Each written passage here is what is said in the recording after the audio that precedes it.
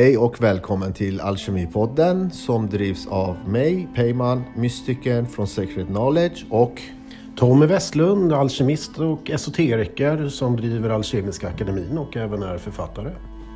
Och mig, Katarina Falkenberg, som också är författare, alkemist och prästinna och även driver Sofia-templet förutom Alkemiska Akademin. Hjärtligt välkommen till dagens avsnitt av Alkemipodden.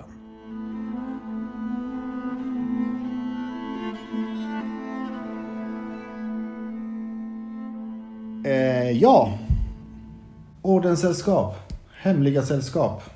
Vi har hört att det har kommit några förfrågningar om hemliga sällskap. Ja. Och det är ju alltid spännande att ta del av.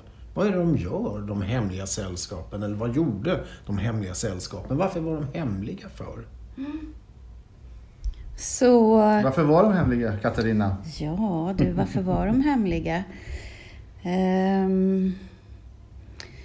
Eller varför är de hemliga fortfarande? Alltså jag tänker ju att det är ju så med många traditioner att man gör saker i det fördolda av flera skäl. Och det kan ju också vara att man inte vill ha problem med olika auktoriteter omkring sig. Men också att man gör saker som andra människor inte behöver eller bör känna till. För att det är en upplevelsebaserad tradition som man inte liksom ska ha studerat och veta allting som sker innan. Så det kan finnas många olika saker att man låter saker vara hemliga. Just det. Men om vi säger så här, alltså ordenssällskap.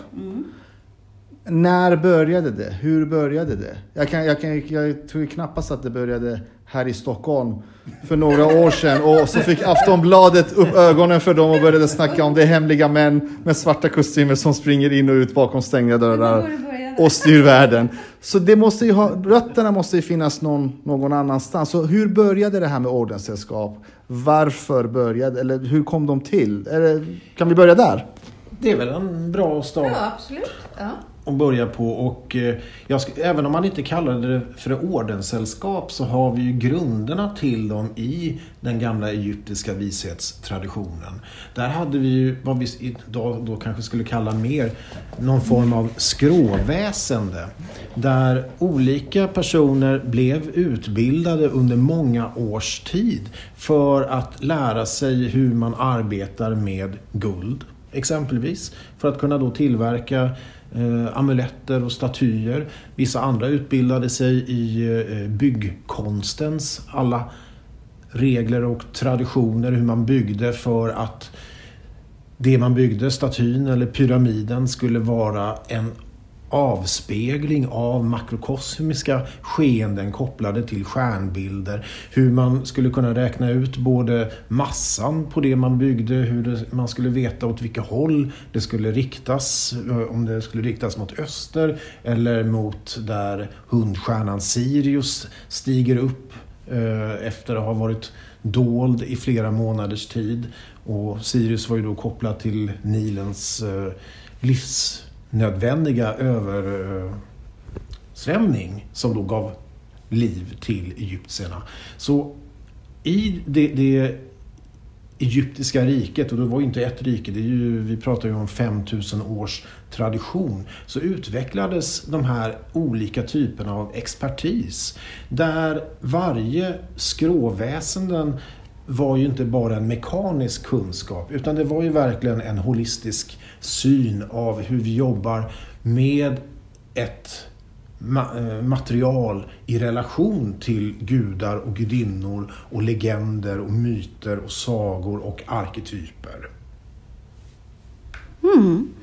Och då kan man ju förstå om man har ägnat sitt liv och sin tradition åt det här kunnandet, då är det inte någonting som man vill bara sprida ut. Det är ju samma sak med olika kunnanden idag, utan det behåller man det här hemliga receptet eller byggnadskonsten för sig själv. Så att det är ju också att man sätter ära, men också förstår att det har varit en krävande praktik att kunna skapa det här som man gör.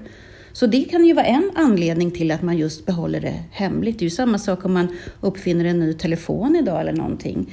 Och har jobbat med det och lagt med patenten, ja precis, eller läkemedel eller vad som helst.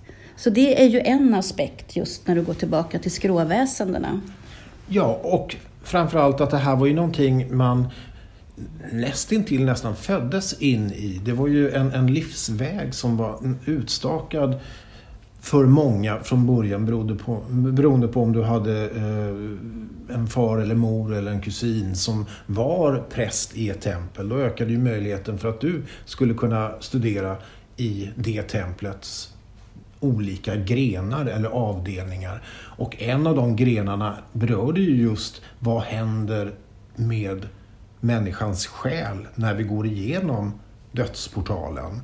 Och det var ju en lång hemlig invigningstradition i Egypten som ett fåtal inom prästerväsendet och faraonerna visste om och kunde då utsmycka sina gravar eller pyramider med scener från de olika processerna som själen då ansågs gå igenom, så att den döda själen skulle då inte gå vilse i dödsriket utan bli påmind om att just det, nu kommer jag möta den här faran. Och det här var ju någonting de hade invigts in i och tränats upp i för att sen kunna förmedla vidare. Så att det var så autentiskt som möjligt, att det inte kom en ny person och bara hittade på allting från scratch, utan det fanns en mångtusenårig levande tradition. Men började det liksom från Egypten, eller fick Egypten också det från tidigare folket, alltså innan? Atlantis säkert innan, och sen säkert kulturer innan det. Så nu pratar vi om våran civilisationsvagga, och då kan vi ju se Egypten. Men det är ju mycket osannolikt att bara den egyptiska kulturen kom så fullödig, eller den sumeriska, babylonska, att de i samma era bara blomstrade med allt det kunnande. Så säkerligen en tidigare tradition. Men om vi tänker så, om vi spårar tillbaka i alla fall till den tiden som vi kan komma fram till, vad hette liksom de första ordenssällskapen eller gruppen som skapades? Hette de någonting? Och det är därför vi pratar inte om ordenssällskap riktigt i Egyptisk tid, utan där hade de olika kultplatserna sin egen lokala tradition. Man var överens om mycket inom den egyptiska mytologin eller mystiken och traditionen. Men varje kultplats kunde då ha sin egen eniad av de 9 viktigaste gudomarna och som förklarade skapelseläran och vad som sker efter livet utifrån deras perspektiv. Och då kunde den vanliga människan kunde inte ta del av det här för om man inte hade blivit då invigd och upplärd i de här traditionerna, och då få spendera många år som yngre med att göra de tråkiga tjänsterna för att sen titta, beskåda, meditera, begrunda och lära känna de olika gudarna och gudinnorna och tvätta deras statyer. För många av det egyptiska folket så fick man ju ta del av de här mysteriedramorna då kanske en gång per år, när det då anordnades en stor festival eller högtid kopplade till antingen en legend eller till en gud eller till en gudinna, där då gudinnan eller gudens artefakter och statyer bars ut i majestätisk procession som alla då fick beskåda och ta del av olika gestaltningar av detta arketypiska drama. Och det här är ju någonting som kom att prägla västerlandet senare, så vi har ju motsvarande saker inom den katolska traditionen, när man en gång per år bär ut då en helig relik och olika typer av munk- och nunneväsenden då som beskyddar eller bevarar den här, går i sina heliga dräkter och i en parad runt genom byn eller staden. Jag tänker också att man måste någonstans förstå den kulturen som var också.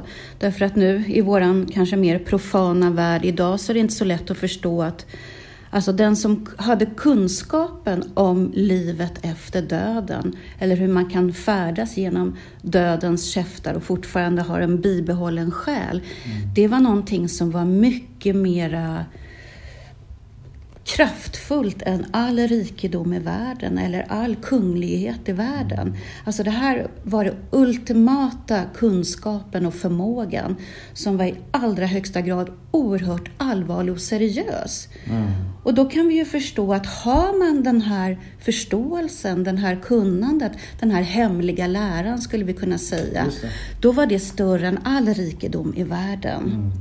Och därför är det också ett bevarande. Det är därför det blivit den hemliga läran. Inte bara för att den hotas av andra, utan att det här är verkligen skapelsens urnycklar, urmysterium som man förvaltar. Som man bevarar, förvaltar och förhoppningsvis utvecklar. Men är det därifrån liksom frimureriet har växt fram?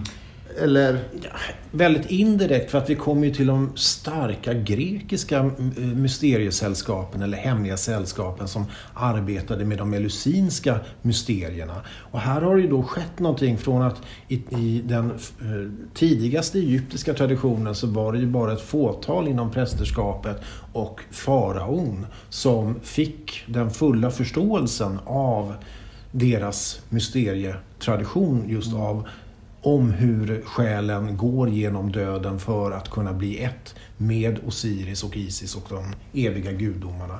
Medan i de elusinska mysterierna där, eller innan det så kanske då för närmare modern tid i Egypten, så var det här inte längre förbehållet bara faraon och det högsta prästerskapet, utan det blev möjligt för skrivaren då som kunde hieroglyfer eller den personen som hade tjänat faraon väl, att även de kunde få möjlighet att ta del av dessa mysterier, och det började sprida sig mer och mer i samhället. Inte så att det var för vem som helst, men fler fick tillgänglighet till det. Ja. Och då kan man ju säga att den grekiska traditionen har ju gått vidare, att där är det ju mycket mer att bara kunna ha tålamod, att vänta, att stå vid templets port år efter år, rena sig och göra sig redo, och sen den här långsamma initiationen. Så då har det blivit mer det här att man måste ha tålamod, hängivenhet, ge upp sig själv, ge upp mycket av det profana livet för att komma in då exempelvis i de grekiska mysterierna. Hörde någonstans var typ så här 20 eller 21 års alltså så här väntetid innan man ens blev eller kunde kliva in. Så kunde det absolut vara, och många mysterieskolor hade ju att när du väl hade fått kliva in, då var du tvungen att under de första antalet åren vara helt tyst. Du fick bara betrakta och se, men du fick inte ställa någon fråga, du fick absolut inte komma med något påstående, för då ansågs du ovärdig och kastades ut ur templet. Så att då kan vi ju se, där börjar det öppna sig också för vad ska man säga, inte bara en elit där uppe någonstans som får ta del av mysterierna, men det är ju fortfarande så att man bevakar de här mysterierna, för det här är fortfarande de här djupaste kunskapen som man inte bara ska få tillgång till om man inte är värdig, blir det mycket mer nu. Och som också var öppna för både kvinnor och män. Annars har vi den grekiska kulturen som är ju väldigt patriarkal. Men när det gäller med mysteriedramen eller Pythagoras som vi har som ett exempel också, som hade en mysterieskola. Pythagoras som vi vet ju med matematiken och musiken. Men han hade ju en nära kvinnlig som han jobbade med, och även kvinnliga lärjungar. Så att det var grekiska eran öppnade upp den här hemliga kunskapen, men då var det mycket mer det här väntande, tålamodet och att vara värdig. Så finns det ju många då som i modern tid spekulerar och till och med tycker sig ha funnit några av deras gamla invigningsgrottor eller ställen där initianden då efter långt tålamodsprövande studium och begrundan då får gå igenom en nära döden upplevelse i detta liv för att i enlighet med den gamla egyptiska traditionen dö första gången i livet, så att du vet hur du kommer reagera och vad du kommer att kunna möta. Och då finns det en del spekulationer att det här använder man både hallucinogena droger för, i rituella sammanhang, men även att det fanns naturfenomen som när du hade gått i en lång grotta och kom ut där så var det ett visst svavelos som steg upp från havet som då skapade hallucinerande upplevelser eller nästan som oraklet i Delphi. Oraklet i Delphi. Ja. Nära döden upplevelser, att du helt transcenderar ditt vardagliga fysiska medvetande men även transcenderar din kropp och ser dig själv utifrån och då själsmässigt kan ana allt det du då har blivit upplärd i den hemliga traditionen och få en försmak av hur det kommer kännas när själen lämnar kroppen vid döden. Och då kan man ju förstå, nu nämnde du frimurarna, men då kan vi ju backa lite tillbaka och se också att det var ju den här gamla traditionen som kom tillbaka till Europa under medeltiden, och där har vi ju tempelriddarna som en av de faktorer som för tillbaka ur mysterierna. Och det finns ju även där, när du nämnde grottorna, man har ju hittat platser även där det finns som liksom nästan gravar där tempelriddarborgar, tror jag var i Portugal. Och då kan man se att det är nästan som gravar i stenen uthuggna just för eventuellt just den här död- och återuppståndelse. Ritualen. Och det är någonstans det mysteriet som sen har präglat alla ordensväsenden på olika sätt. Hur man ska kunna komma till det här medvetandet att dö i livet för att inte dö första gången när vi går igenom hinnan till andra sidan. Och tar vi då ett skutt tillbaka från tempelriddarna men lite fram i tiden från Elusinska mysterierna så hamnar ju vi runt vår tideräkningsbegynnelse och alla de gnostiska sekter eller grupperingar eller hemliga traditioner och hemliga sällskap som uppstod där de på olika sätt förvaltade och förmedlade invigningstraditioner för att initianden, man eller kvinna, då skulle kunna få en gnosisupplevelse och direkt uppleva det som myter och legender söker bildmässigt förklara. Och det hemlighölls också. Så det var ju på samma sätt. Så det var ju egentligen först med den här personen Jesus som kom och baserade på den hemliga läran och de här invigningsmysterierna och började på något sätt lära ut den traditionen men genom mera parabler, genom att också den etiska transformationen, men genom sitt liv visa på det här invigningsdramat. Och det står ju att Jesus sa att han lär ut genom liknelser till allmänheten. Och det är ju de liknelser som vi har exempelvis i de bibliska berättelserna. Men gnosistraditionerna hävdade ju att det finns ett annat sätt att lära ut det här. Och det är ju genom att förmedla en gnosisupplevelse så att det inte längre blir en liknelse. Utan du får en direkt upplevelse, en djupliggande insikt i ditt väsens natur och i skapelsens natur. Alltså en gnosisupplevelse som sen kommer transformera ditt liv och som gör att du lever i enlighet med en sanning som ingen annan kan lära ut till dig, utan de kan förbereda dig för den. Och sen är det din uppgift att leva och förvalta och förmedla denna sanning. Men fortfarande exklusivt. Fortfarande för slutna kretsar. Men där har vi ju någonstans en grund i vår tideräkningsbegynnelse till de esoteriska hemliga sällskapen. Här var det hemliga sällskap som i vissa fall var kristna, i vissa fall var judiskt mystika. Och i vissa fall kring Alexandria var ju då fortfarande kunskapen om den egyptiska vishetstraditionen men även de grekisk-hellenistiska traditionerna. Allt det här samlades ju i smältdegen Alexandria som någonstans blir grogrunden för de hemliga traditionernas fortlevnad. Och det är också där, apropå smaragdtavlan som vi har talat om tidigare. Det sägs ju att smaragdtavlan har ju funnits här i biblioteket i Alexandria. Men sen brann ju det ner. Och vem vet, nu när du är inne på den gnostiska traditionen, om det också inte gömdes ganska mycket i öknen av de här hemliga materialen därför att man också kände det här hotet som var och ledde fram till branden. Men tempelriddarna fick ju med sig ganska mycket material från dåtid, om man säger.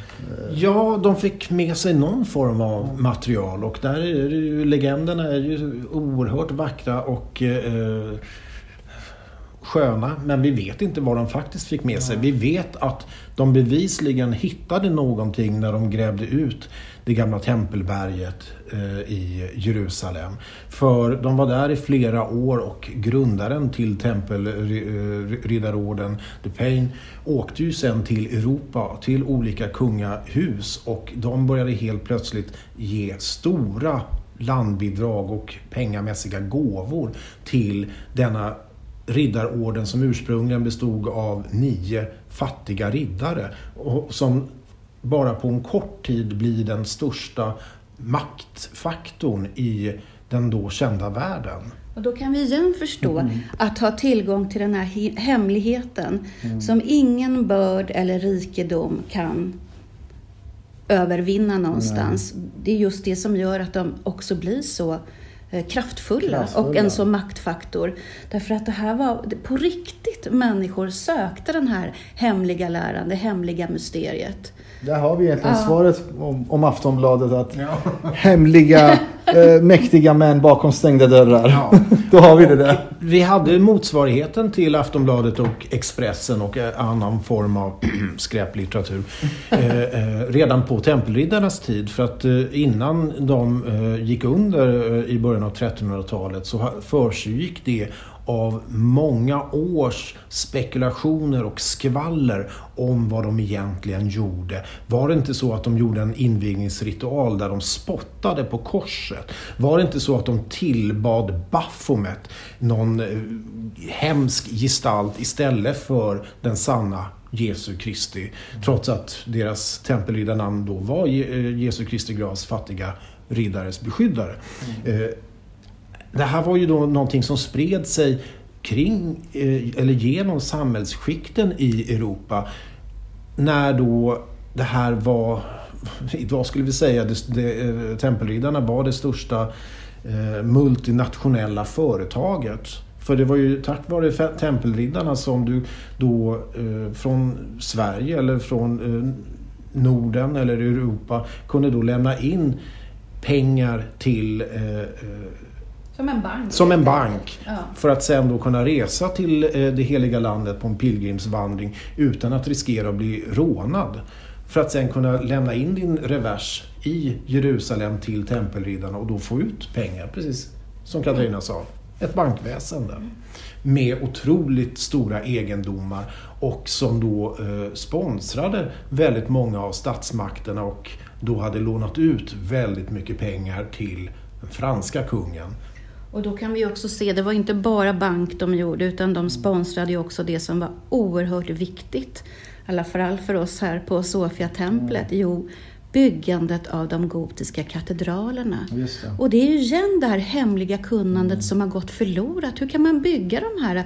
Hur kan man göra de här glasfönstren med de här färgerna som vi inte kan göra idag? Det är ju det här hemliga kunnandet. Och det var ju bland annat det som de kom tillbaka med. Inte bara de självklart, men både resurser och även kunnande och visdom. Hur vi bygger vishetens tempel igen, eller Sofias tempel. Så att det är ju också den heligt feminina traditionen som förs tillbaka genom tempelriddarna. Och man har ju kommit på att Baphomet är ju en sån här kod för Sofia. Och då förstår vi varför katedralerna tillägnades Notre Dame, vår fru. Så det som vi var inne på när Katarina på, så frimureriet växte ur från tempelriddarna. Ja, eller? Direkt eller indirekt. Tempelriddarna stod ju fortfarande för en arketyp av en organisation eller ett stort känt hemligt sällskap. Det hemliga var ju att ingen visste vad som försiggicks i deras stängda möten, eller vad en kandidat var tvungen att genomgå som invigning för att kunna bli upptagen som en riddare inom tempelriddarna. Men här hänger det ihop också med katedralbyggandets konst, som då tempelriddarna kanske då för med sig från det heliga landet. Eller det är ju en helt ny byggnadsteknik och form som då börjar sprida sig runt om i Europa med dessa magnifika stenkatedraler. Och det som kännetecknar dem, det är ju att man kom på tekniken hur man kan bygga mycket större och framförallt mycket högre katedraler och samtidigt ha stora fönster genom valvbågens.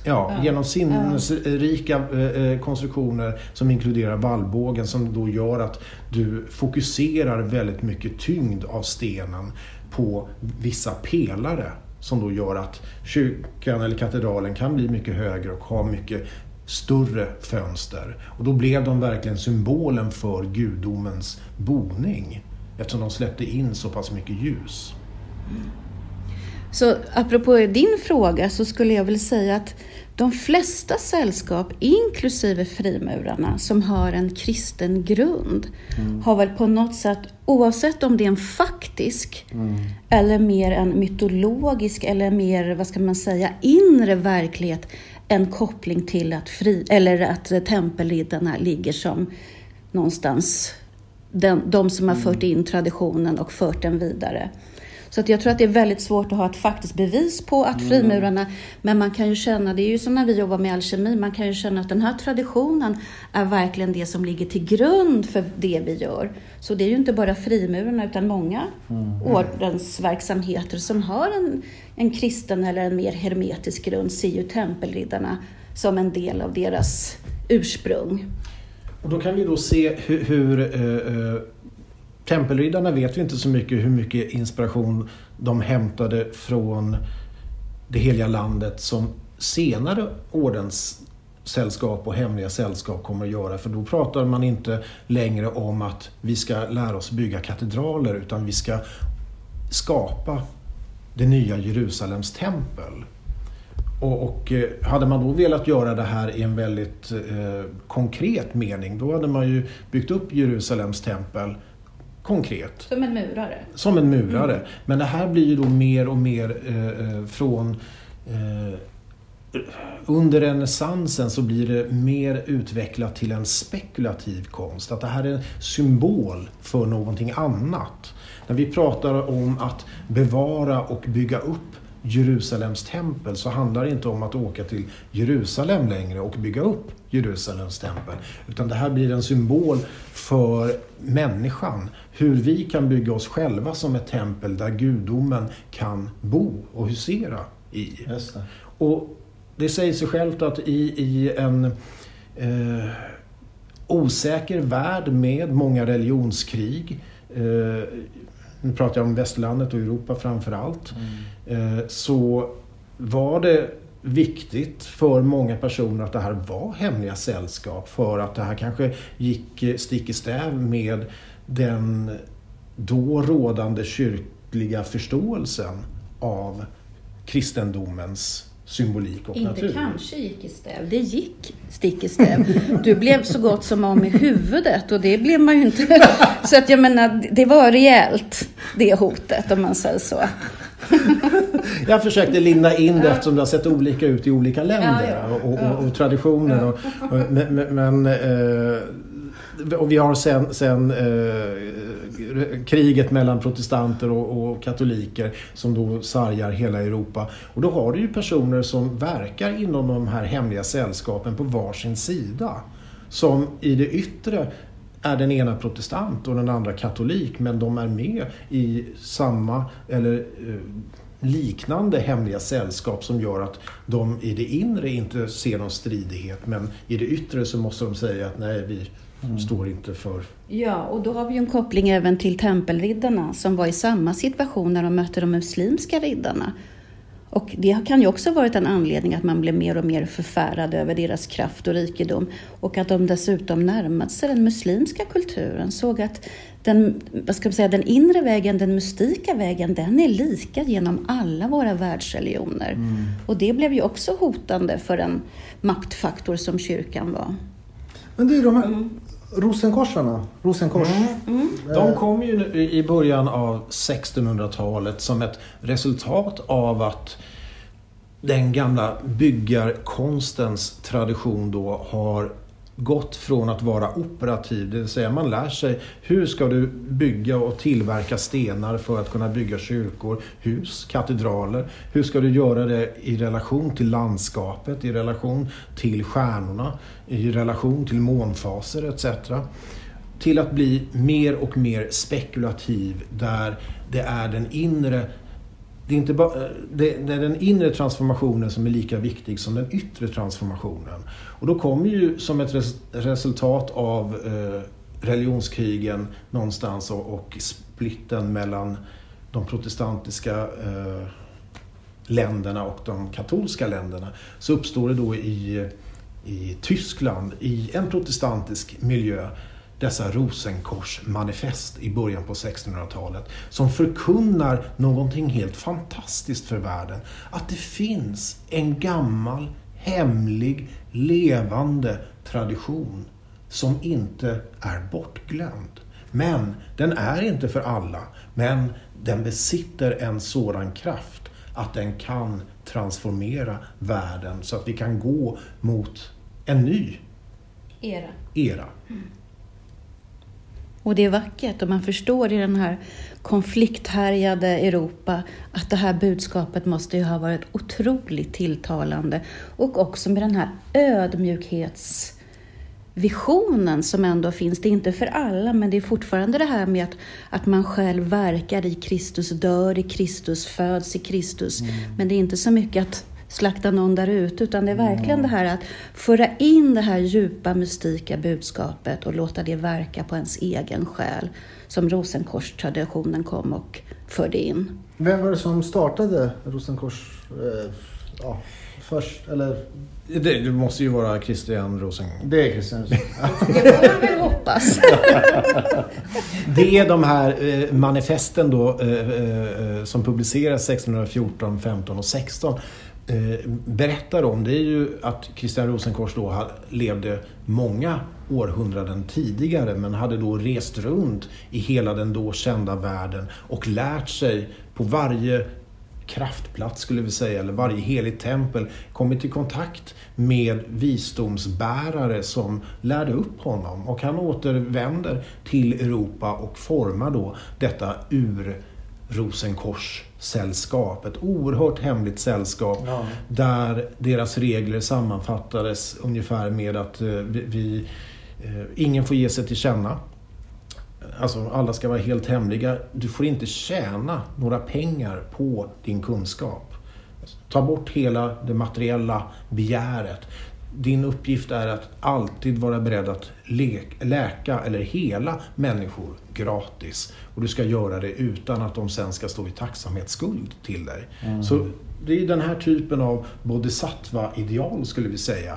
Att vara en person som verkar för det goda utan att ge sig till känna. Ja, det är verkligen fint. Verkligen alltså. Ja. Och vad händer när de här manifesten publiceras? Jo, de brukar jag säga de får en liknande effekt i Europa som när Da Vinci-koden kom. Da Vinci-koden i sig, boken och filmen, innehöll ingenting nytt, utan det mesta fanns redan publicerat tidigare i Holy Blood, Holy Grail och andra böcker. Men Dan Brown lyckas göra det här till en kioskvältare, så helt plötsligt börjar alla prata om att nej, men Jesus och Maria, nej, men de måste ju varit ett par och fick de barn och det är naturligtvis att det finns hemliga sällskap och traditioner som känner till det här, och hur mycket har det här präglat oss. Motsvarande diskussioner skedde i Europa med Rosenkorsmanifesten, att under då bara ett fåtal år från att de har publicerats fram till 1620 kanske, så har det publicerats hundratals skrifter och böcker för och emot det hela. Vissa som är emot det hela, de är emot det för att hemliga sällskap ska inte kunna fungera så här, för de åsyftar ju samtidigt en samhällsomstörtning. Att vi ska störta det gamla för att någonting nytt, heligt ska kunna uppstå. Och andra sa att det här är det bästa jag har hört någonsin, och var snälla, kontakta mig. Det här var ju innan internet, så det var lite svårt att komma i kontakt med dem. Men det publicerades, och även i Sverige, för böcker för Rosenkors traditionen. Så det här spred sig som en löpeld över hela Europa. Men de ger sig inte till känna. Nej. De verkar vara väldigt hemliga, de här rosenkreuzarna. Alltså det spelar ingen roll hur mycket man söker och googlar. De är de enda man inte får veta så mycket om. Ja, känns det som. Ja. Och samtidigt kan man säga just det här med fattigdomsidealet då någonstans. Och den här ödmjukhet att själv verka i Kristi efterföljnad. Och inte ha någon fame och glory. Det är ju någonstans det som tar bort de största frestelserna. Från alla andliga utövare egentligen. Sen måste man ju i alla fall som alkemister med tiden lära sig att arbeta med frestelserna. Men det här var ju ett sätt att skala bort allting för att komma tillbaka till grunden av någon kristen mystiktradition. Just det. Jag kommer att tänka på en sak, Tommy, när du nämnde om Dan Brown och Da Vinci-koden. Han var ju också lite inne på det här med Illuminati och sånt. Alltså vad har Illuminati för roll eller vad man ska säga i ordens... Kan vi sätta det som paus, för att om vi har någon form av linjär utveckling så måste vi hoppa 150 år fram i tiden. Nej, jag bara tänkte på det när du nämnde ju sånt. Det kommer dyka upp nämligen, för att nu någonstans i början av 1600-talet, nu finns det ju frimurarloger i Skottland exempelvis. Och förmodligen runt om i England också, och med största sannolikhet på andra ställen i Europa. Men i Italien så kommer rosenkreuzarna ge sig lite mer till känna. Inte egentligen för att de själva vill det. Och det är att 1678 så omformas rosenkreuzsällskapet i Italien. Och det skrevs nya stadgar eller statyetter för detta sällskap som då finns bevarade än idag. Och med hjälp av de stadgarna och andra bevarade skrifter så vet vi då vem stormästaren var 1678. Det var en kosmopolitan som hette de Gualdi, som då var alkemist, filosof, men även arkitekt och allmänt vis. En person som alla beskrev var ungefär i 40-årsåldern, alltid bar svarta kläder, aldrig åt när han var i någon annans sällskap. Hans dörr var öppen för alla, och det användes senare emot honom för att det var lika vanligt att furstar eller prinsar kom och besökte honom för att få råd om ibland världsliga men framförallt filosofiska och andliga spörsmål, som att även prostituerade var lika välkomna för att få rådgivning hos honom. Och anledningen till att vi känner till så pass mycket om de Gualdi och denna ombildning av rosenkreuztraditionen är att en person hävdar då att han blev inbjuden att bli invigd i denna hemliga tradition. Och då hade han lovats att du kommer få en egen daimon eller någon form av skyddsänglallik eller demonisk aspekt. Men du kommer även lära dig att flyga genom luften, att kunna besöka människor i andra länder bara på några sekunder och kunna gå genom låsta dörrar, det vill säga att astralprojicera eller kunna skärskåda med själsandliga sinnets förmögenheter. Och även kunna utbilda dig och lära dig den alkemiska vishetstraditionens andra aspekter. Både vad gäller de helande örterna men även arbeta med metaller och sig själv för att skapa det vises sten. Och den här personen nappar inte på det, utan han blir rädd, för han undrar, går det här verkligen ihop med min katolska tro? Så han pratar med sin fader, som jag får mig att det är fadern som är präst eller biskop eller motsvarande. Och det slutar med att inkvisitionen anklagar de Gualdi för att vara en heretiker eller en kättare som även då jobbar med demoniska krafter. Och han ställs i domstol gentemot inkvisitionen, och då kommer det då massa personer som vittnar till hans fördel, och där det då framgår allt det här att nej, men han tar aldrig betalt, han är alltid modest, och det enda han själv säger när de frågar honom, är du katolik? Det vill säga bekänner av den rena kristna läran, och så sa han att jag bekänner det gudomliga i allt. Du kan kalla mig vad du vill, men det är så jag bekänner mig. Det vill säga även i naturen. Och det var kättert. Utmanande. Men han var då dess stormästare, och genom rättegångsprotokollen så framgår det ett antal andra personer som då hade höga grader i detta hemliga sällskap, och det finns en hel del alkemiska brev och instruktioner bevarade från dem.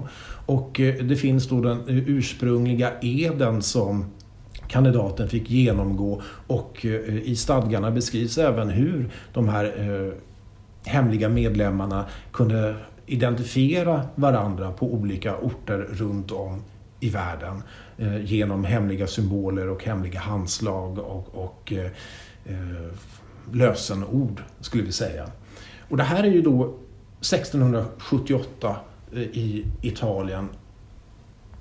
Och här hämtar ju frimureriet så småningom mycket inspiration. Antingen direkt från Italien eller indirekt, för att de här manuskripten och lärarna kommer sen till Tyskland också och byggs vidare på, och det publiceras i början av 1700-talet en bok om rosenkorstraditionen som har då de här italienska stadgarna i lite modifierad form, så, men även tillsammans med alkemiska instruktioner för hur man skapar det vises sten och de olika delmålen som måste föregå detta skapande. Där är det tydligt att det här är en invigningstradition, inte bara för att stadgarna säger att man blir invigd i första graden, i andra graden, i tredje graden, utan för att det är skrivet med ett sånt symboliskt språk så att även om du har hela receptet framför dig och inte är invigd så förstår du inte vad du ska göra. En kort fråga bara för de som lyssnar nu. Visesten. Det visesten, det är ju alkemins guldpärla, Katarina. Det är det. Det är fullbordan. Det är det här som vi var inne på tidigare. Det här med att ha kunnandet om skapelsens kod och skapa odödlighetskroppen. Det är också det visesten. Så det är alltså det djupaste någonstans transmutationen av vår mänsklighet. Så fullbordat. Ja, så att det här är, det är det som från de egyptiska till tempelriddarna och nu fram genom Europa, det här djupt liggande mysteriet. Och det djupt liggande mysteriet, eftersom jag har pratat om Gualdi, som då alltid beskrevs vara 40 år gammal, men han beskrevs vara 40 år när en person träffade honom för väldigt, väldigt många år tidigare och sa att men dig har jag ju träffat, du såg likadan ut då. Och en annan person säger att jag äger den här bysten skapad av metall som då har gått i arvegods, och den är flera hundra år gammal och den avbildar dig.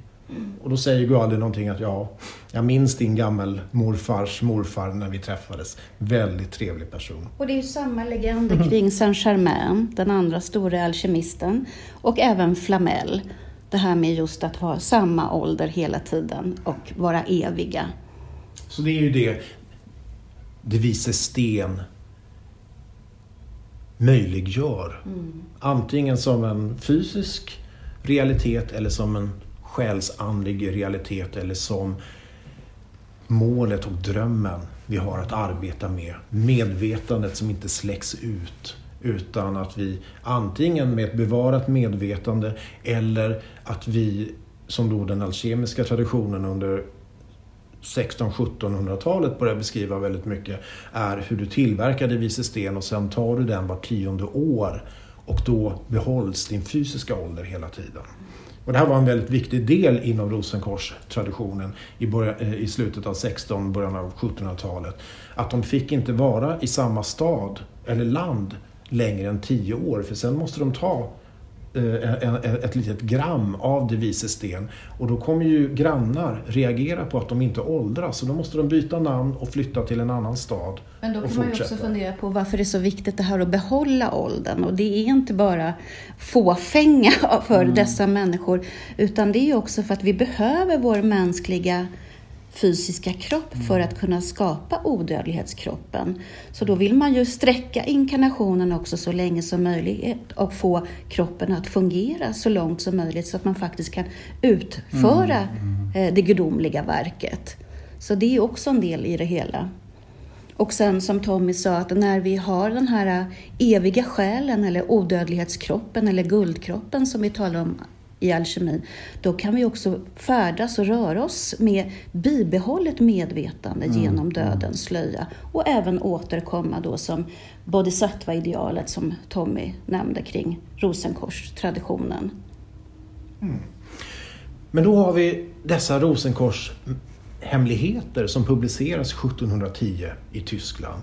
Och 1717 i England bildas då den första storlogen inom frimureriet. Och därför brukar många säga att 1717 föds frimureriet. Men den här storlogen bildas av 4 andra loger som vi då förstår måste ha föregått 1717. Och idag vet vi då flera loger i Skottland som går flera hundra år längre tillbaka i tiden. Så det är mer det att det moderna frimureriet uppstår eller får en särart 1717. Och då är det inte längre det operativa frimureriet. Det handlar inte längre om att lära sig bygga i det yttre, utan det är det spekulativa frimureriet som handlar mer om människans möjlighet till förädling, att göra sig mer och mer till ett med vårt gudomliga upphov. Men sen kommer då frimureriet spridas över hela Europa och man blir inspirerad, väldigt mycket inspirerad av rosenkorstraditionens mystik. Men man blir även också inspirerad av tempelriddarnas mystik. Och det kommer så småningom publiceras ett berömt tal av Ramsay där han tydliggör att frimureriet uppstod genom tempelriddarna. Eller frimureriet är tempelriddarnas nya vehicle eller farkost.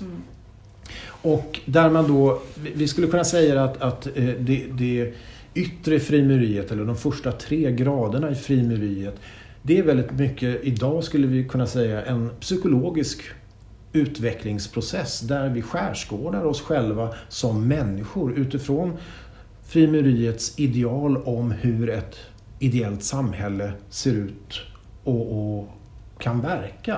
Med att vi är alla unika människor, men vi lever alla i relation till det gudomliga. Vi har alla våra medmänniskor vi måste samarbeta med och vi måste förbereda oss på att vi alla en gång kommer att dö. Och på vilket sätt kan vi förbereda oss det? Jo, genom att leva så värdigt vi kan. Och psykologiskt skulle vi då säga genom att utforska oss själva, lära känna oss själva så väl vi kan, så att vi väljer dygden istället för lasten. Både gentemot oss själva och gentemot våra medmänniskor. Men jag tänker lite på, det här är ju inte någon skillnad mot andra mystika traditioner, men som inte har ändå valt att ha ett hemligt sällskap, så att vi kan också komma in lite mer på vad det som gör, vad skiljer en annan, bara allmänhet, en mystiker från att verka inom ett hemligt sällskap eller ordensverksamheten.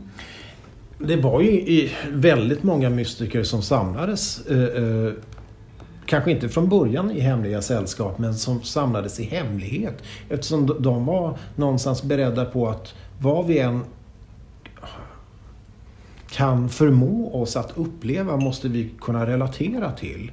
Och då kan vi inte vara styrda av en rädsla av att det här kommer kyrkans män eller någon auktoritet säga att det här är kättiskt, det här är heretiskt, det här går emot den sanna läran. Utan det här är en mystik tradition där vår medvetna förståelse måste uppenbaras och föras fram och utvecklas med hjälp av religiös symbolik, med hjälp av naturens symbolik. Men den kan inte begränsas av rådande dogmer. Och de rådande dogmerna, de förändras ju hela tiden. Och det förstod ju mystikerna att det jag upplever nu, Det förstår jag att den här mystiken skrev om på 1100-talet, men sen har ingen kunnat prata om det för det förbjöds sen inom kyrkan. Exempelvis att naturen är helig har varit en kättersk ståndpunkt. Jag tänker på att det kanske är svårt för människor idag, framförallt i Sverige som vi lever, och förstå att det är så viktigt det här att det hålls hemlighet så att inte någon makt eller kyrka ska kritisera. Men bara man rör sig lite mera söderut, till exempel i Frankrike, så tänker jag på när du och jag var nere i Frankrike på en hemlig ordenssamling för invigningar. Och under den tiden så var det också då att vi kom till den här lilla byn någonstans på höjden, på ett berg. Men då kom vi till ett tempel, alltså ett underjordiskt tempel, ett gnostiskt tempel. Och då var det bara ett gammalt hus som syntes uppe från ytan. Men sen har man öppnat upp, eller byggt som en lucka i golvet, och där under fanns ett helt gnostiskt tempel. Och är man i Frankrike så kan man verkligen förstå det här. Alltså den gnostiska traditionen eller de mystika traditionerna står i konflikt med kyrkan, den katolska kyrkan idag. Det här är en reell rädsla också, att man behöver hålla det under jord. Gömma sig. Ja. Så och det är inte bara en konflikt i Frankrike med den katolska kyrkan, utan som ett resultat av den franska revolutionen som då hade en speciell syn på religiös verksamhet generellt sett, så är det ju lika mycket en konflikt med statsapparaten. Du, jag tänker bara slänga in en sak som jag kom att tänka på när ni pratade. Jag vet att vi var på väg mot Illuminati. Vi kommer till Illuminati. Men om jag får bara klämma in en sak här. Golden Dawn. Är det också en orden eller var det mer en mysterieskola? Att, det var ett ordenssällskap. Det var också ett ordenssällskap. Dit kommer vi också. Dit kommer vi också? Ja. Okej. Ja, men ska vi dra oss fram nu mot Illuminati då? Vi gör det här snabbt. För att från 1717 och under sen hela 1700-talet så växer de hemliga sällskapen som svampar i den europeiska myllan.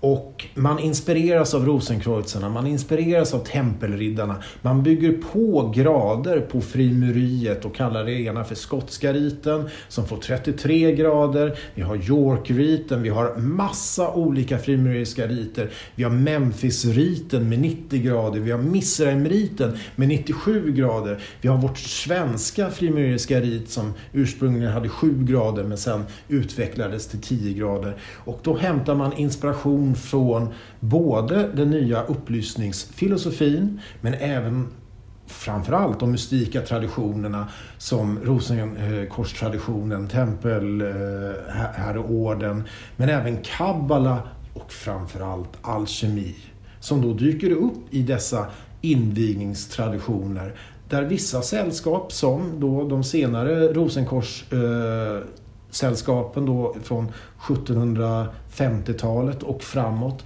där man praktiskt lär ut i laborativ alkemi med relativt enkla invigningsritualer där det är krav att du är frimurarmästare, alltså fått de första 3 graderna, men sen då lär dig alkemi och får vara med och jobba i alkemiska laboratorium, och där det utlovas att i den högsta graden där kommer du lära dig tillverka det vise sten som vi pratade om nyss, är fullkomnandet av allting.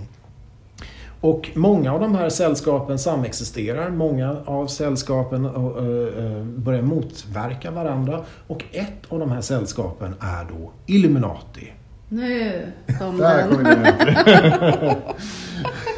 Och Illuminati var ju då ett sällskap så de här Illuminati var en av svamparna som växte upp? Illuminati var en av svamparna som växte upp, och de tyckte inte riktigt om Gule Rosenkreuz ordens hemliga sällskap eller asiatiska brödernas hemliga sällskap som också då jobbade med alkemi men lite mer i symbolisk andlig form, men även väldigt mycket med kabbala. Utan de tyckte att allt det här blir bara mer och mer mystiskt. Alltså inte mystikt, bra, utan mystiskt. Och deras vision var att vi vill utveckla det nya samhället där vi inte längre är styrd av religiösa dogmer. Där vi inte är styrd av de här gamla åldrade aspekterna av samhället, utan det ska vara den nya tillblivelsen. Som en revolution lite. Den nya världsordningen. Ja, exakt. Och som också då hade ett invigningssystem med ett antal tämligen komplexa grader. Men där målet då, skulle vi idag nästan säga, målet var att du skulle få en gnosisupplevelse. Det vill säga att du genom ditt eget studium och praktiserande skulle bli en fri människa. Fri från religion, fri från ditt eget lands kung. De tyckte det var otroligt odemokratiskt. De förespråkade en demokrati. Men så insåg de då att hur ska vi kunna förändra samhället? För är du ett hemligt ordenssällskap, då kommer du bara kunna påverka de personer som är med i det här hemliga ordenssällskapet. Och då kom de på den briljanta idén att vi börjar infiltrera andra länders regeringar så att vi kan börja förändra samhället inifrån utan att de vet om det. Oerhört listigt. Och det är därför då Illuminati fick en så dålig klang. För att om vi idag läser vad de stod för, så är det moderna samhället med att vi ska kunna välja våra ledare.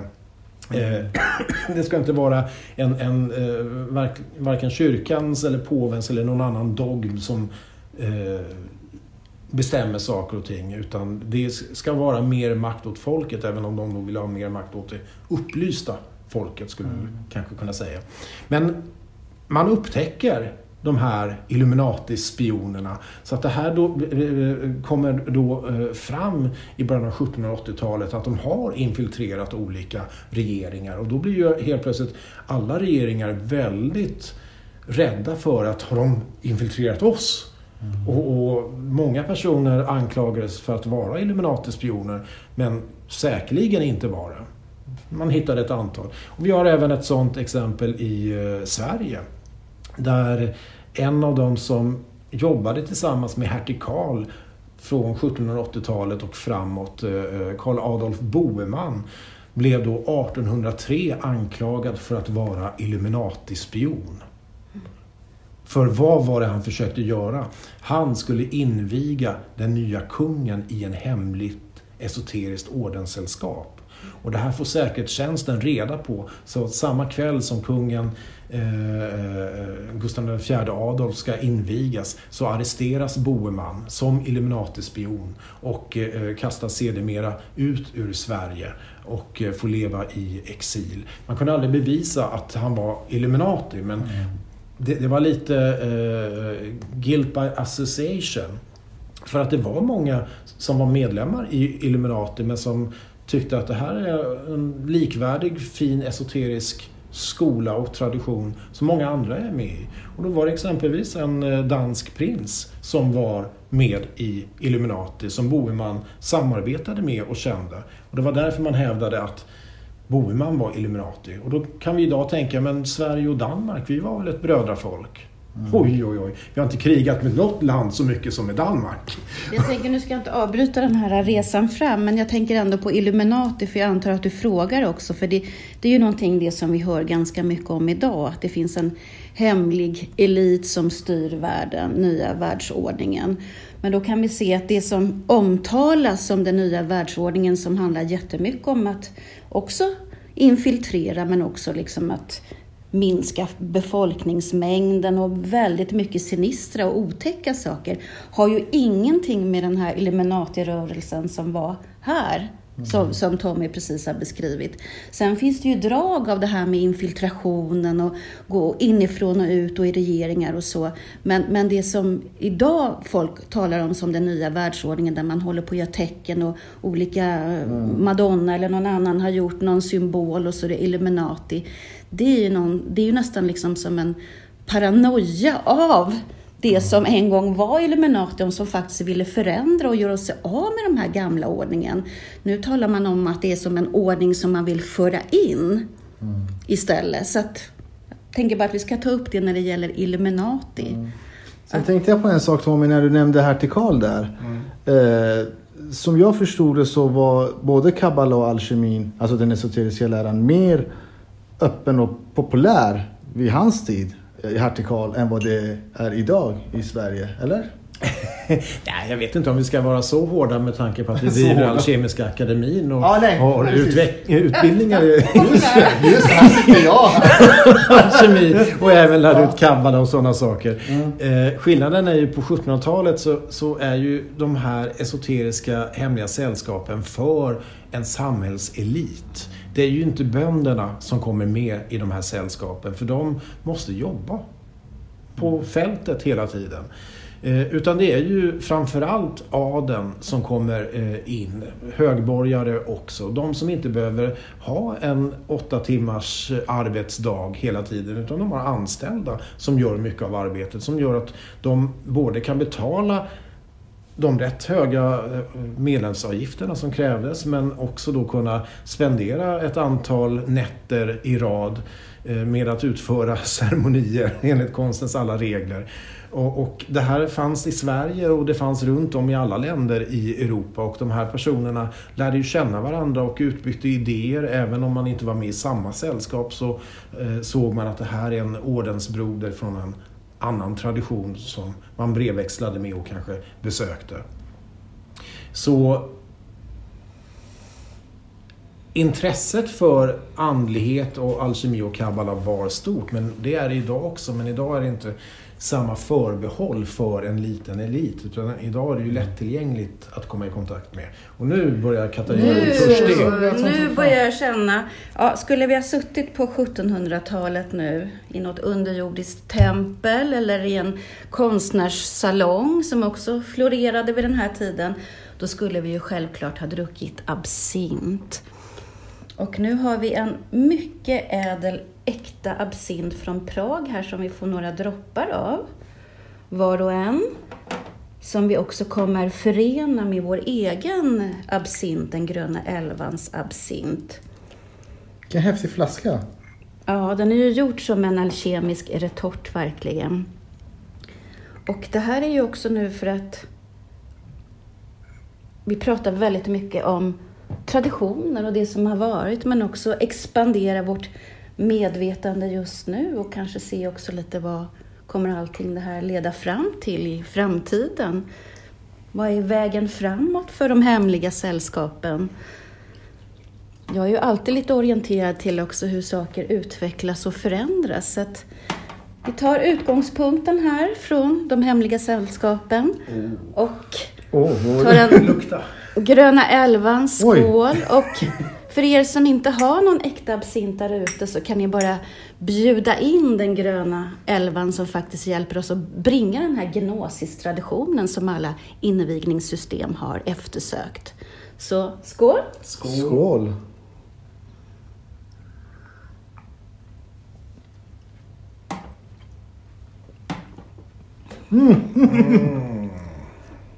För det här är ju ett annat sätt att invigas i naturens hemligheter.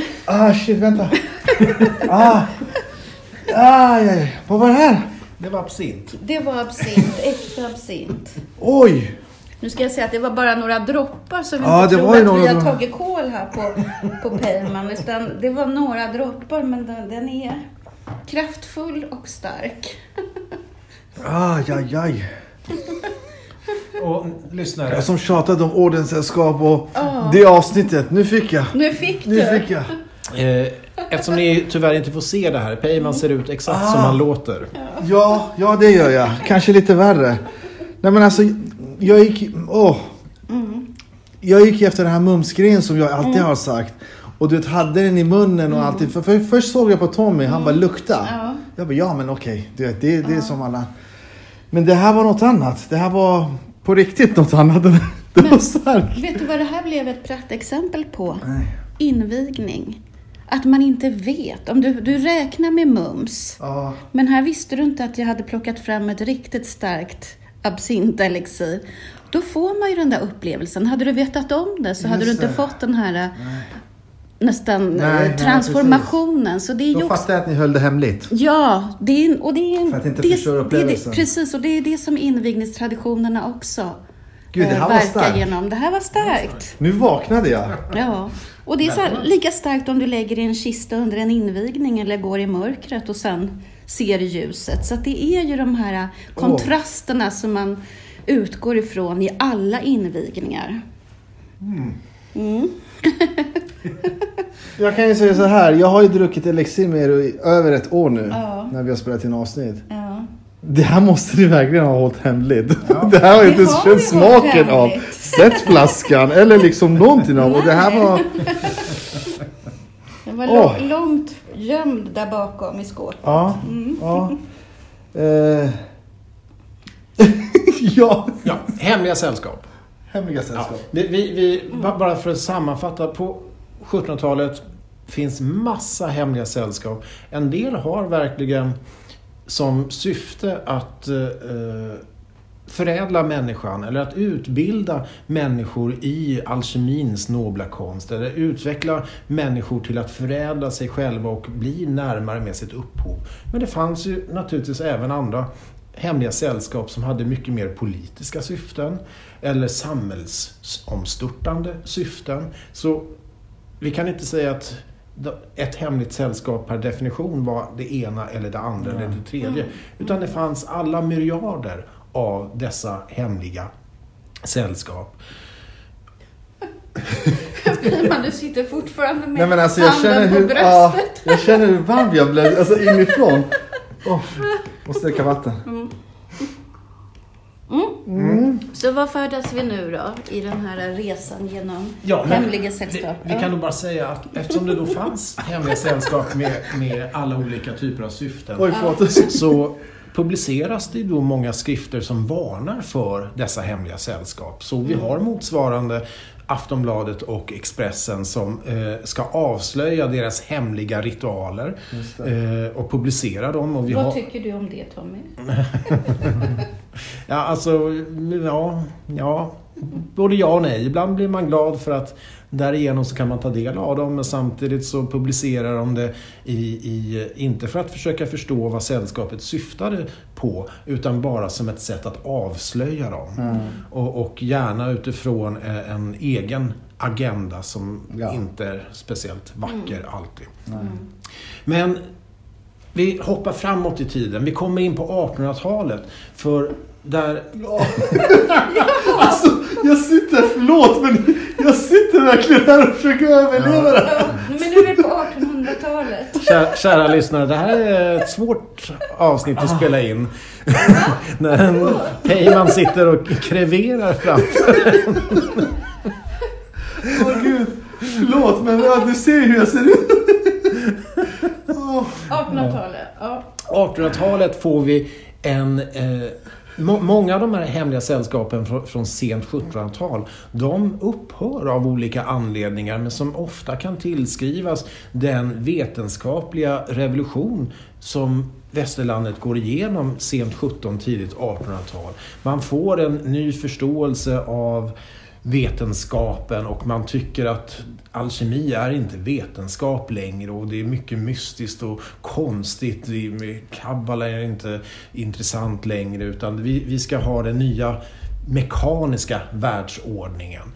Och då kommer ju som en bieffekt av det många mysterietraditioner florera upp igen med direkta eller indirekta kopplingar till 1700-1600-talet och längre tillbaka i tiden. Där människans möjlighet att filosofera på egen hand möjliggörs genom många skrifters publicerande. Som Martin översätts, den franska okände filosofen, och hans läror sprids. Louis Martin, den okände filosofen, var ju då medlem i flera hemliga ordenssällskap i Frankrike på 1700-talet. Men började vända sig mot all den här krångliga och långa invigningsproceduren och frågade sig själv, är det här verkligen ett sätt med olika ritualer och ceremonier som gör att vi kommer närmare Gud, kommer närmare vår källa, närmare vårt upphov? Och hade sådana filosofiska diskussioner med vänner och bröder och systrar runt omkring sig, och vissa av dem tyckte nej, det måste absolut vara så här. Det måste vara enligt traditionens regler med komplicerade invigningsritualer, med ännu mer komplicerade personliga rituella arbeten. Men som Martin tyckte att bara genom att lära sig öppna sitt hjärta och be med hjärtats röst direkt till vårt upphov, så närmar vi oss vårt upphov. Så det krävs inte de här omfattande invigningsritualerna och de väldigt intrikata sätten att arbeta med magiska cirklar och åkalla änglaväsen och krafter, utan vi kan bara gå på urkällan. Håller du med om det då, Tommy? Var det på sin plats vid den här eran att han kom och förenklade allting? Jag tycker han hade många stora poänger i det hela. För att det är alltid lätt att förlora sig i detaljer. Om vi får spendera många år med att lära oss så specifika saker som ska användas i olika rituella eller alkemiska laborativa processer, så är det lätt att glömma bort varför vi gör det hela. Och jag har ju läst mycket som Martin, du har ju läst mycket som Martin. Jag tycker han är en av de vackra esoteriska filosoferna att läsa och begrunda. Som ger en väldigt mystik upplevelse när man läser det. Och just den här tillbaka till vad är kärnan, det mystiska, hjärtats väg någonstans. Och Saint Martin kommer då att inspirera väldigt mycket av den franska 1800-talstraditionen, där martinistorden då bildas på 1880-talet i Saint Martins namns ära. Där man har inte ett frimureriskt system, utan man har byggt om. Det är fortfarande 3 grader, men väldigt mycket enklare symbolik, där målet är att du med Saint Martins och andra teosofers som Jakob Böhme, Gistel, Portage, med hjälp av inspiration från dem, så ska du kunna få en direkt upplevelse, en gnosis-upplevelse av din direkta relation med urkällan. Och det vackra de gjorde då, det var Papus, den franska magiken och esoteriken, vi får nästan ge credit för. Det var att han tyckte att det här är universell visdom. Det spelar ingen roll om du är kristen, eller om du är jude, eller om du är ateist, eller muslim. Den här traditionen går bortom allt det. Även ateismen. Och då hade Papus ett sätt att inviger du en ateist, då får du använda matematik och vetenskap, där du, när du inviger en kristen, använder kristen symbolik. Och det här ställer ju naturligtvis krav på den som inviger att verkligen kunna det mesta och känna personen som man inviger. Men det gör ju att män och kvinnor från alla samhällets skikt kunde invigas i ordre martinist runt om i Frankrike. Och martinisttemplen spred sig som en löpeld över Europa, och 1892 så har vi svenska martinisttempel som verkar. Då kunde man antingen tillhöra den franska huvudgrenen eller vara helt fristående, och man fick ta del av deras invigningsmaterial och lärdomar, men man skapade då egna små loger eller små tempel där man fick ett hemligt invigningsnummer som då visar att man har blivit autentiskt korrekt invigd. Men en oerhört vacker mystik tradition där bönen var och är det viktigaste verktyget, och en möjlighet, det som krävs är att man bara omfamnar en symbolik, men inte som en dogm, utan att symboliken är verktyg vars hjälp vi kan lära känna oss själva, naturen, skapelsen och upphovet bättre. Jag tänker också på att det där är otroligt vackert. Men man förstår också hur det är inte så lätt heller kring martinismen. Därför att människor är inte alltid så renodlade, tillbaka till kärnan, tillbaka till hjärtat.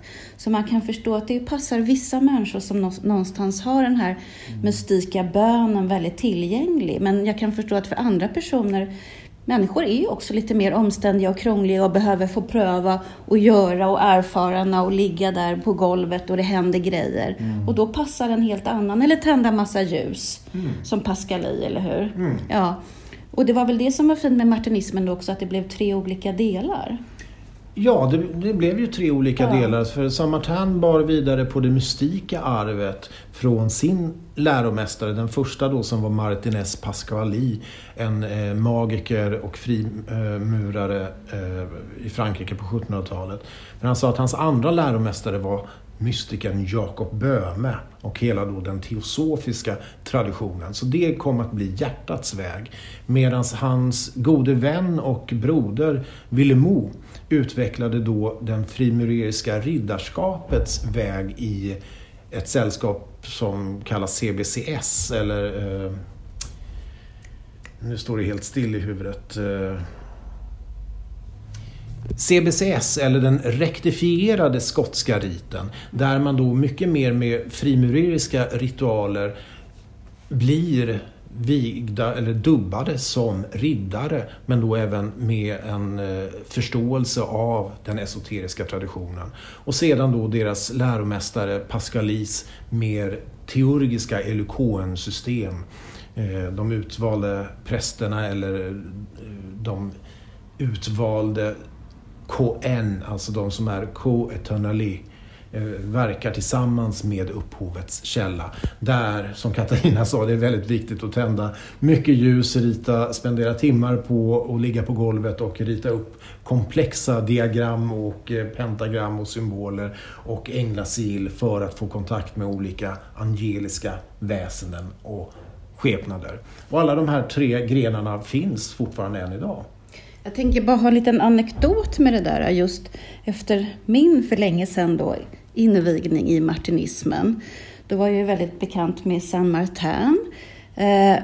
Men sen så under en lång tid, det var också en sån här skifte i livet där det hände väldigt mycket. Så varenda gång jag var på liksom mediterade, eller om jag var ute med folk och det var lite komplicerat, så såg jag hela tiden en man stående med ett svärd. Men inte så här liksom som en riddartypen, så jag kände inte igen den här arketypen. Men han var alltid med, och särskilt om det var liksom komplicerat. Och sen när jag såg en bild på Villemot, så såg jag, nej men det var ju han. Så då kan man också förstå att hur man än förstår med en invigning och vad som händer, plötsligt kommer det till en arketyp, och det var liksom inte den förväntande, utan det var den här frimuraren och riddararketypen som kom till mig, och han var med mig i många, många år. Och sen så frågade jag efter flera år just under en meditation, men varför ser jag inte dig, Saint-Martin? Varför ser jag hela tiden Villemot? Men då svarade han, jag är den okände filosofen. För det är ju det som han är. Så det var ganska snyggt. Han är med, men han är okänd. Även i. Det var bara en upplevelse kring dessa fina herrar, som jag skulle säga. Även Pascali, jag gillar det också. Hans änglamagi. Ja, Pascali ska man inte glömma bort. Verkligen inte. Men här har vi då det som sker i Frankrike, men det är ju just hjärtats väg som blir den stora av dessa 3 under senare delen av 1800-talet i Frankrike. Som Katarina var inne på, den enkla vägen med bön, att öppna sitt eget hjärta, det är samtidigt den enklaste vägen och den svåraste vägen.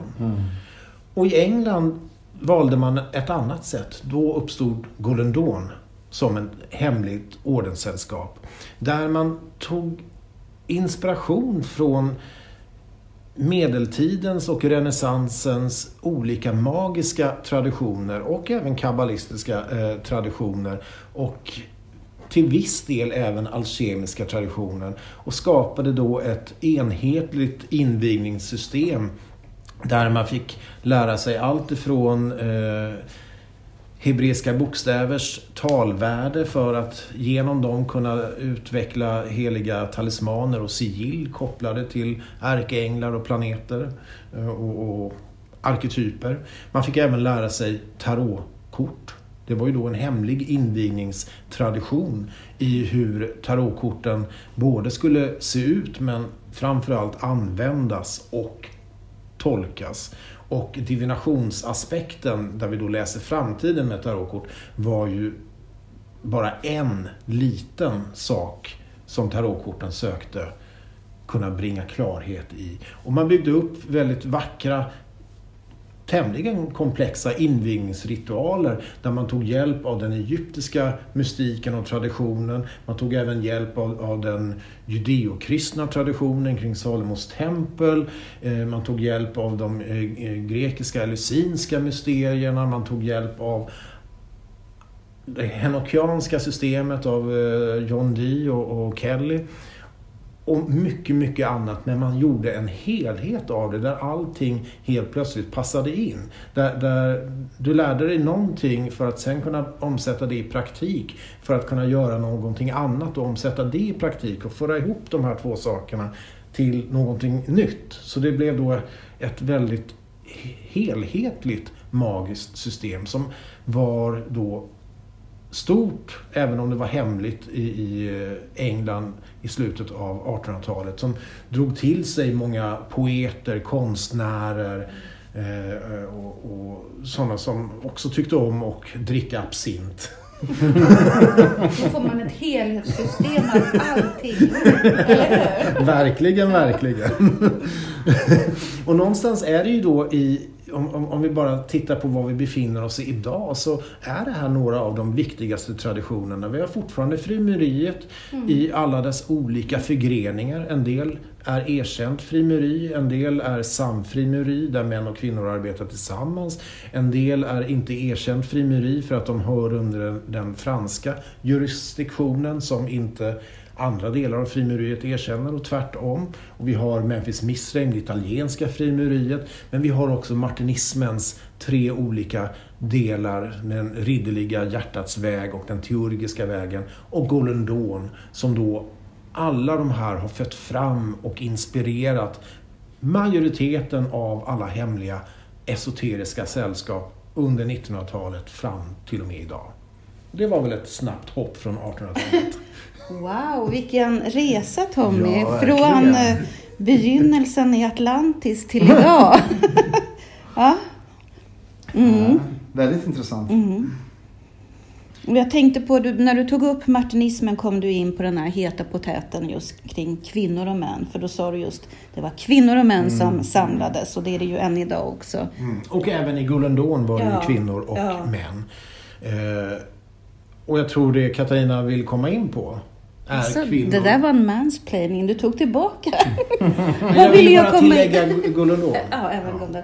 Nej, men för jag menar, det är ju ofta någonting som annars alltid tas upp som en problematik, det här med kring varför är det bara då män inom frimureriet. Ja, och vad säger ni om det som verkar inom... Nu verkar jag inom den kvinnliga frimureriet och där vill vi inte ha några män. Så att jag har svaret klart, men vad säger ni? Det här är ju en diskussion som har varit återkommande sedan 1700-talet. Huruvida kvinnor ska kunna bli frimurare och på vilket sätt de ska kunna bli frimurare. Och som Katarina antyder nu, redan på 1700-talet så fanns det kvinnliga frimurarloger både i Sverige och runt om på kontinenten. Där antingen kvinnor jobbade själv i grad 1, 2, 3 eller i Cagliostros system på sent 1700-tal som då var egyptisk frimuri. Där jobbade män och kvinnor separat i de 2 första graderna för att sedan arbeta tillsammans i grad 3. Men om jag tänker lite på det som man talar om idag då. Nu sa vi Aftonbladet, Expressen lägger ut rubriker om frimurarna. De dricker blod, de äter barn, det är Illuminatis kretsar och det är bara män. Nej, men så det här är ju någonstans, det liksom spär ju på den här bilden då av det hela. Så varför är det bara män i svenska frimureriet, eller huvuddelen? De andra har ju en sån här kvinnologe där man träffas och man har anhöriga, framförallt då manliga frimurare. Vad säger ni? Jag skulle säga att när frimureriet växte fram så var det ju väldigt progressivt. Att å ena sidan ville man bevara den gamla kunskapen, å andra sidan så ville man utbilda människor i ett nytt filosofiskt tankesätt kopplat till upplysningsfilosofin. Den här progressiva sidan i frimureriet har lyst med sin frånvaro senaste dryga 100 åren.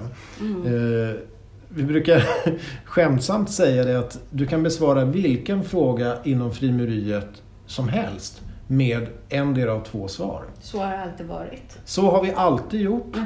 Eller så har vi aldrig gjort. Ja. Så varför kan kvinnor inte bli frimurare? Så har vi aldrig gjort. Och då kan någon säga, nej men det stämmer inte. För att på hertigalsk tid så kunde kvinnor bli frimurare. Och så avbryts man där att ja, nej men det är inte aktuellt nu. Och det är ju inte bara Sverige generellt sett, utan det är ju de flesta frimurarriter är så att män jobbar i manliga loger och de som då har kvinnliga grenar av sitt frimureri, då är det bara kvinnor. Och idén att de ska jobba tillsammans är inte aktuell. Vad säger du om det, Peyman? Jag säger att ja, jag vet inte. Alltså, det är samma sak med även de kvinnliga ordnarna. Då är det männen som inte får veta vad de gör. Så det är lika hemligt åt andra hållet. Fast de är ju inte de stora. Om vi tar det etablerade frimureriet så kan vi inte säga att det är den kvinnliga ordnarna som liksom driver frimureriet. Nej, det är ju som det är. Men jag försöker bara finslipa det här lite. Jag vet faktiskt inte. Vi passerar förbi det. Men jag bara tänkte på, för vi har ju pratat lite om det förut just kring frimureri. Att det kan ju finnas en väldigt vacker idé det här att man är separat åt i ett antal grader. Och sen när man har gått igenom det här möts. För då har det feminina frimureriet och det maskulina gått skilda vägar och sen kan man mötas då i en högre grader. Sådana system är ju, tycker jag, väldigt sympatiska. Ja, men sen tänker jag så här också, alltså den informationen som vi sitter och pratar om idag finns ju inte offentlig. Folk vet ju inte om det här. Nej. Alltså det enda man har läst om ordenssällskap eller frimureri, det är ju de här artiklarna från Aftonbladet. Det är hemliga män som ska styra, som du var inne på. Ska dricka blod och äta bebisar och så vidare. Alltså det är det enda som har följt med. Jag menar, det du berättar nu, Katarina, kan jag tänka mig är väldigt nytt för många som kommer lyssna på det här. Oj, finns det frimureri för kvinnor? Vilka barn äter de? Vilka barn äter ni? Precis. Vi föder barn, det är så vi kvinnor. Ni föder barnen och papporna äter upp dem. Vi kvinnliga frimurare. Vi liksom tycker det är den vägen. Ja. Nej, men det är väl i alla fall, om vi nu bara tänker lite framåt, så kan man ju tänka även om det esoteriska frimureriet är på det sättet. Möjligtvis manligt, kvinnligt och sen går ihop. Så kanske det är någonting som kommer hända i våran värld också. Vem vet? Vem vet? För jag har ju då varit frimurare i rätt många år. Och jag kan se en funktion för att framförallt unga män, men män generellt sett kanske idag saknar pappaideal. Det är frånvarande fäder som antingen är fysiskt frånvarande eller emotionellt frånvarande. Och det har väl aldrig varit viktigare för män idag än att ha bra ideal man kan lära känna och bli inspirerad av etc. Och tyvärr lever vi i ett samhälle där, nu säger inte jag att det alltid fungerar så, men i en utopi så kommer den unga frimurarbrodern lära känna äldre bröder som man aldrig skulle lärt känna förut och bli inspirerad till att bli en bättre människa. Medans fokus tenderar att bli att om det fagra skönhet utifrån ett manligt perspektiv är där, då blir det mer intressant att imponera på kvinnan som man vill lära känna av andra anledningar än att bli en mer insiktsfull Men det där tycker jag var en bra det var poäng. Faktiskt, ja. Som en mansgrupp liksom. Och jag förstår, det har... Och med vänner och liksom överhuvudtaget. Sen, ja. De manliga idealen sen. Oavsett om det blir så eller inte. Men man förstår den tankegången. Och sen kan jag tänka att det är också något annat. Apropå vi som har prästinneutbildning för bara de som bekänner sig som kvinnor. Jag kan ju känna att bara att få vara kvinnor hjälper ju oss också att jobba med vår egen animusaspekt på ett annat sätt utan att projicera ut den. Utan då blir ju också det att då tar vi hand om den manliga också ända tills Tommy kommer då och håller presentationer. Då får vi projicera ut den ett tag, men sen får vi hämta tillbaka den. Så att det finns också en sån, och det kan jag tänka med animaspekten för alla männen där som någonstans också kan få plocka fram den förhoppningsvis. Men i längden så skulle man ju tycka att det kanske blir tråkigt så i längden. Då tycker jag den här är bra när det går ihop. Kanske kommer. Ja. Det kanske kommer. Jag tänker på för ännu längre sedan när jag konfirmerade mig så åkte vi på konfirmationsläger, och då tyckte våra konfirmationslärare att en rolig sak här blir att dela upp alla killar och alla tjejer och ha då specialundervisning för killarna som handlade om hur man är kille gentemot tjejer, och för tjejerna, gissar jag, handlade ungefär motsvarande. Och det var en jättebra idé, och det blev samtal som vi killar aldrig skulle kunna våga ha med varandra om tjejer var närvarande. För det var ju vår egen osäkerhet etc. Sen slutade det där experimentet i en katastrof. För då tyckte... de hade gjort något skådespel av det hela, så att tjejerna sa helt plötsligt, tjejgruppen sa då att vi kommer inte vara med och laga middag. Så det får ni sköta helt själv. Och sen gick de. Och då fick alla vi killar rösta om hur vi skulle göra, och vi lagade middag och ställde upp, men lagade bara till oss själva. Så, det var så här hemskt resultat av det här experimentet, men då kunde man se både för- och nackdelen med det hela.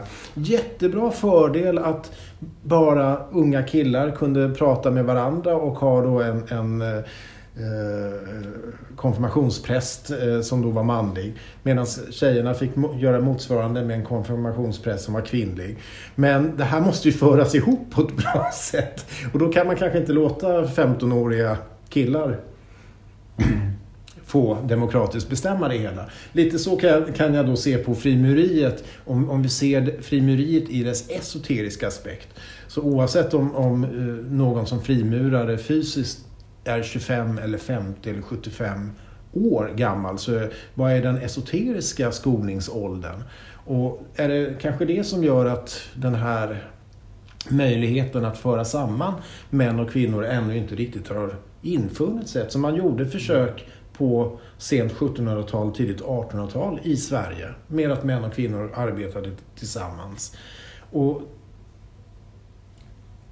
hade man kanske en bättre mognadsgrad esoteriskt för att se behovet av att om vi nu söker förädla människan, då måste vi se människan som en helhet. Och kan vi inte exkludera halva delen av befolkningen på grund av kön. Sen har ju... Nej, men särskilt inte idag när det inte är 2 kön längre, utan det är ju verkligen fritt flytande, så det blir ju jättekonstigt. Så här kan vi ju inte fortsätta. För det, eller hur? Vi kan inte dela upp så här längre. Sen är ju det, just vårt svenska frimureri har ju inte bara den uppdelningen, utan till skillnad från internationellt frimureri som kräver en bekännelse att du tror på ett högsta gudomligt väsende. Sen om du kallar det för den kristna guden eller den judiska guden eller Allah eller något annat koncept, gammalt eller nytt, så kan du bli frimurare. Men i svenska riten krävs en kristen bekännelse.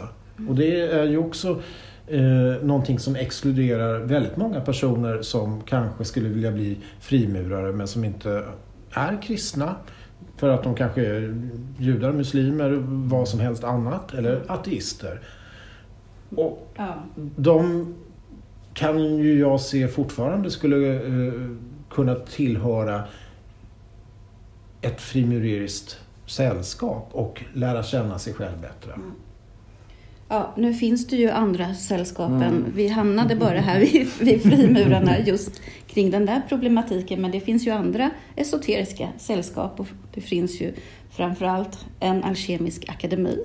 Ja. Och jag tänker lite på det som är våran lite vision framöver. Jag kommer att tänka på det när du pratade om hur Golden Dawn sydde ihop allting. Så har ju vi en vision att vi ska liksom sy ihop från deltagare både från prästinneutbildningen, gralriddartraditionen och den alkemiska traditionen. Och har en sån här spjutspetsutbildning, man ska säga, med deltagare där vi väver samman hela traditionen till en helhet där man någonstans aspirerar på prästkonung eller prästinnedrottning. Så det är ju lite en sån där vision som vi har som ligger i eten där vi vill dra det till, där vi tar våra alla traditioner och även den magiska såklart och väver ihop till en enda. Där har vi nya världsordningen. Där har vi det. Nya världsdrottningen så. Ja, vad säger vi? Ja, men jag tänker på, du har ju efterfrågat det här länge, Peyman. Eller hur? Ja. Och nu kom det. Ja. Och nu kom det, så är det någonting vi har missat eller borde ha tagit med? Jag kan ju säga så här, efter det där elixir som jag tog så har jag inte hängt med så mycket utan jag kommer lyssna på det här sen när jag går hem. Men nej, men jag tror att jag har fått med väldigt mycket. Information för lyssnaren. Peyman kan numera sitta utan att skaka. Han ljuger bara. Ska vi ta det sista då? Det gör vi. Har ni kvar? Nej, men men jag hade kvar. Här får du får en gröna 11 bara. Den förgyller lite till. Det där. Så. Ja, nej, jag kunde inte dricka allt. Nej. Det gick inte. Ta någon droppe nu bara. Ja, skål då. Skål. Och skål, kära lyssnare. Ja.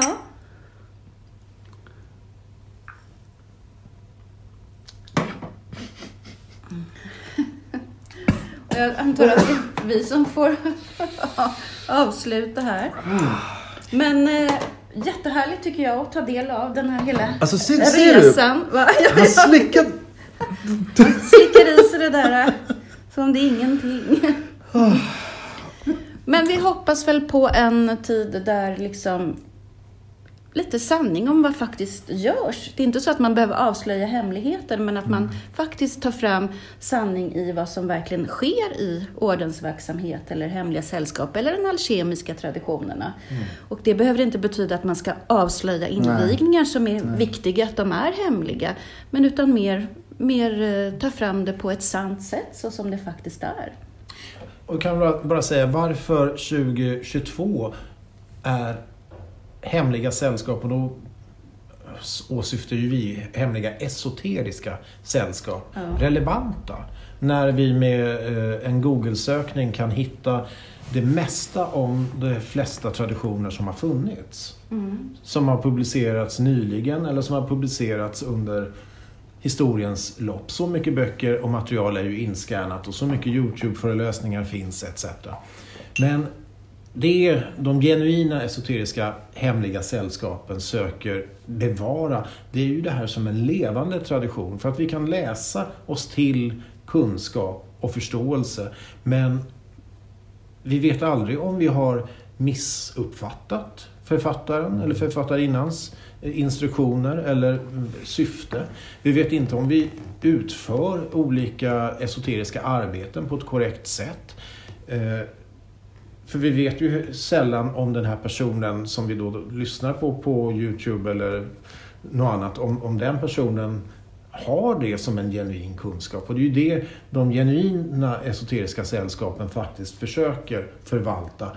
En levande tradition som har prövats och vandrats och arbetats med. Och där man söker lära ut den på ett så, enligt traditionens ramar och förståelse, så givande sätt som möjligt. Och sen är det ju som med alla saker, det finns bra och dåliga. Det är ju bara så. Med allt man söker sig till, så det är egentligen också att gå tillbaka till intuitionen och magkänslan och lyssna på den. Och även rekommendationer. Det vanliga när man ska ge sig in i en ny värld. Så med det tror jag att vi har kommit till en ände på den här podden kring Hemliga sällskap. Ja. Och hoppas det är att... ändliga sällskap. Så är det, ändliga. Det har blivit ändligt nu i alla fall.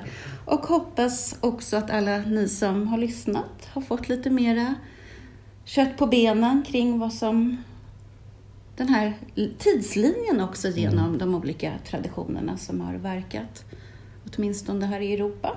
Och tro inte på allt ni läser, oavsett om det är från Aftonbladet eller Expressen eller andra publikationer eller videos. Om hemliga sällskap, esoteriska sällskap generellt. Så. Då tackar vi för denna gång. Då tackar vi för denna gång och på återhörande.